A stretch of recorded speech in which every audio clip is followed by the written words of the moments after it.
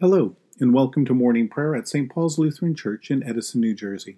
Today is Saturday, and this is the end of the second week of Advent. This week we've been reading and meditating on the Bible readings that have been assigned for the coming weekend. Today we will read the second part of our Gospel. We begin our time of prayer in silence.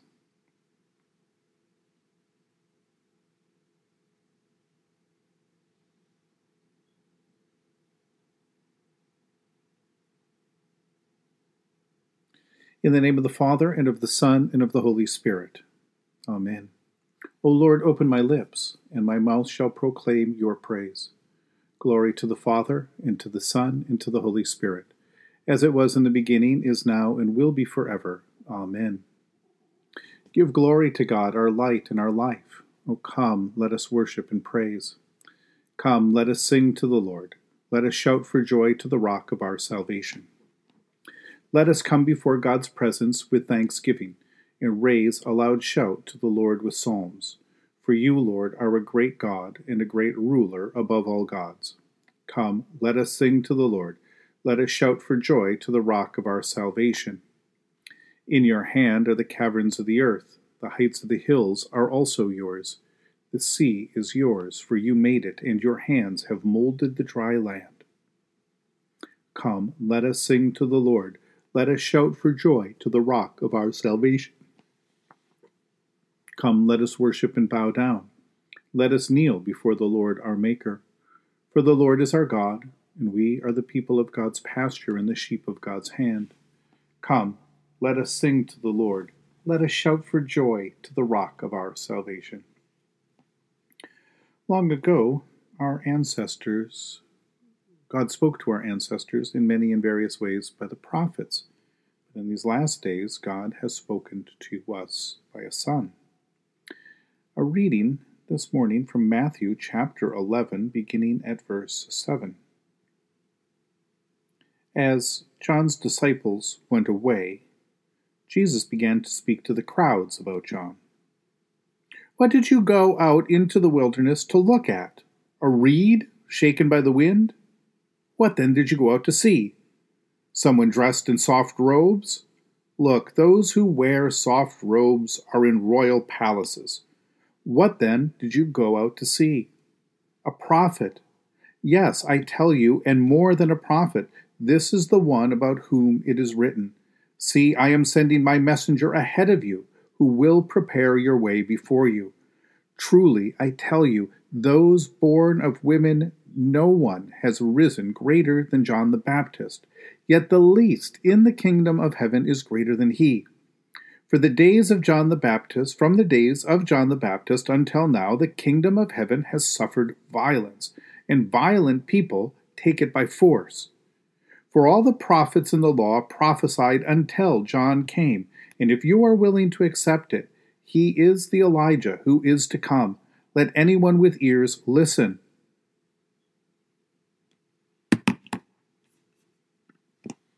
I cannot think of a better symbol for a politician than the one that Jesus gives us here, a reed shaking in the wind.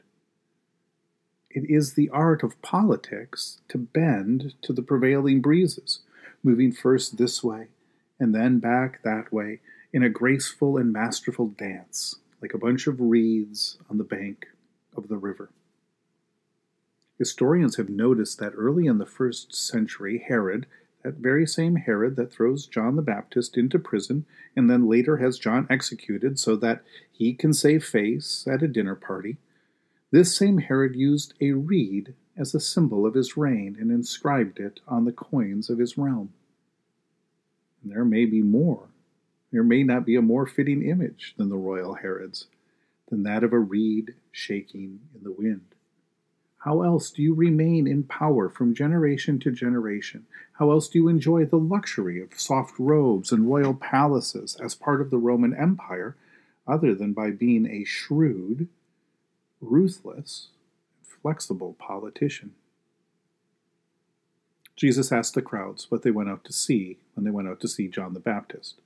They weren't going out to hear God's word, repent, and be baptized because this was some kind of new politician who had arisen on the scene. John wasn't another politician moving gracefully with the breezes and calculating the art of the possible, courting favor with one and playing someone against another. No, John was a prophet filled with the Holy Spirit from the way before the time he was born. And he looked like everybody thought a prophet should look like.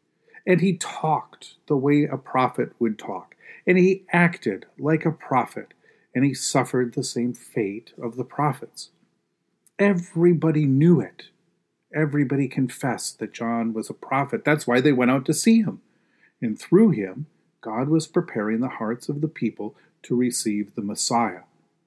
And since that was the case, why would this crowd think that the Messiah would somehow take on the trappings of power and politics? That this Messiah, related to this prophet who had prepared his way, would somehow come riding across the Jordan on a white horse with a flaming sword, especially when that Messiah was the one that John himself pointed to, Jesus of Nazareth, the one on whom the Holy Spirit rested when he emerged from the waters of his baptism. In this set of verses, Jesus is sharp and to the point. John is the prophet who prepares the way. Jesus is the Messiah who follows. If you have ears to hear and to trust what's going on, you are on the right track. Those other players that are out there, they're reeds shaking in the wind, self-indulgent luxury lovers, violent men out to take the kingdom by violence. But Jesus, on the other hand, is where God has entered this world to establish God's kingdom. And it is, as everyone is bearing witness to, the transformative power of Jesus' ministry, his teaching, his miracles, his love, his sacrifice, his faithfulness to the Heavenly Father, his adherence to the leading of the Spirit and the letter of the law, to be in a ministry according to the Holy Scriptures, ministry that changes and saves people's lives, that changes them from the inside out. That is the coming of God's kingdom among us. Our salvation does not come from people issuing edicts from luxurious palaces, nor does it come to us as the gift of violent men. Salvation comes to us through the death and resurrection of the Christ. And it comes to us on the good news of the kingdom by which the Holy Spirit sets us free, by forgiving us of our sins, changing our hearts and minds, giving us a faith that establishes a new way of relating to God, to each other, and to the world. At the end of the day, Jesus tells us John the Baptist was right. Jesus is the Messiah. And that Messiah is the Lamb of God who has come to take away the sin of the world. He was the one who was promised to come. He was the one who has come. There is no need to look for another, but to await for his coming again. In the tender compassion of our God, the dawn from on high shall break upon us. Blessed are you, Lord, the God of Israel. You have come to your people and set them free. You have raised up for us a mighty Savior, born of the house of your servant David. In the tender compassion of our God, the dawn from on high shall break upon us. Through your holy prophets, you promised of old to save us from our enemies, from the hands of all who hate us, to show mercy to our forebears and to remember your holy covenant. This was the oath you swore to our father Abraham, to set us free from the hands of our enemies, free to worship you without fear, holy and righteous before you, all the days of our life. In the tender compassion of our God, the dawn from on high shall break upon us, and you, child, shall be called the prophet of the Most High, for you will go before the Lord to prepare the way, to give God's people the knowledge of salvation by the forgiveness of their sins. In the tender compassion of our God, the dawn from on high shall break upon us, to shine on those who dwell in darkness and in the shadow of death, and to guide our feet into the way of peace. In the tender compassion of our God, the dawn from on high shall break upon us. The Lord be with you. Let us pray. Mighty God of mercy, we thank you for the resurrection dawn, bringing the glory of our risen Lord, who makes every day new.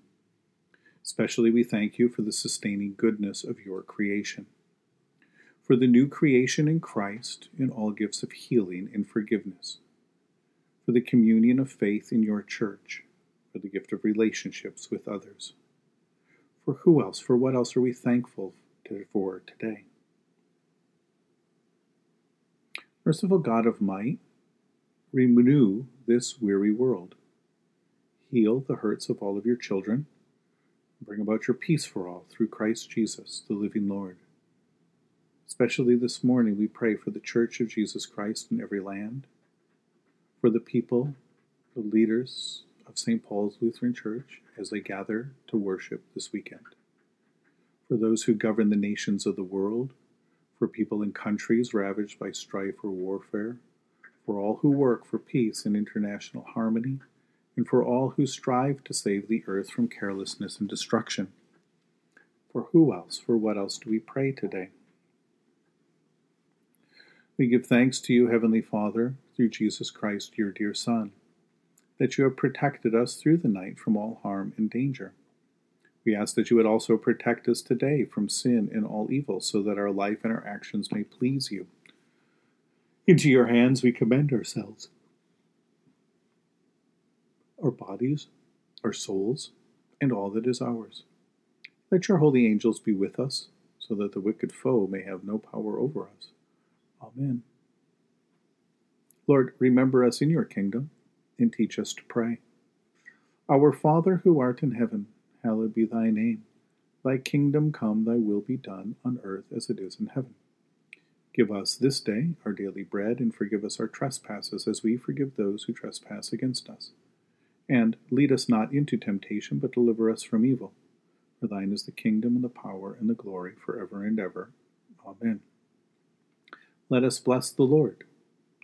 Thanks be to God. Almighty God, Father, Son, and Holy Spirit, bless you now and forever. Amen. Go forth into the world to serve God with gladness. Be of good courage, hold fast to that which is good, render to no one evil for evil, strengthen the faint-hearted, support the weak, help the afflicted, honor all people, love and serve God, rejoicing in the power of the Holy Spirit. Thanks be to God.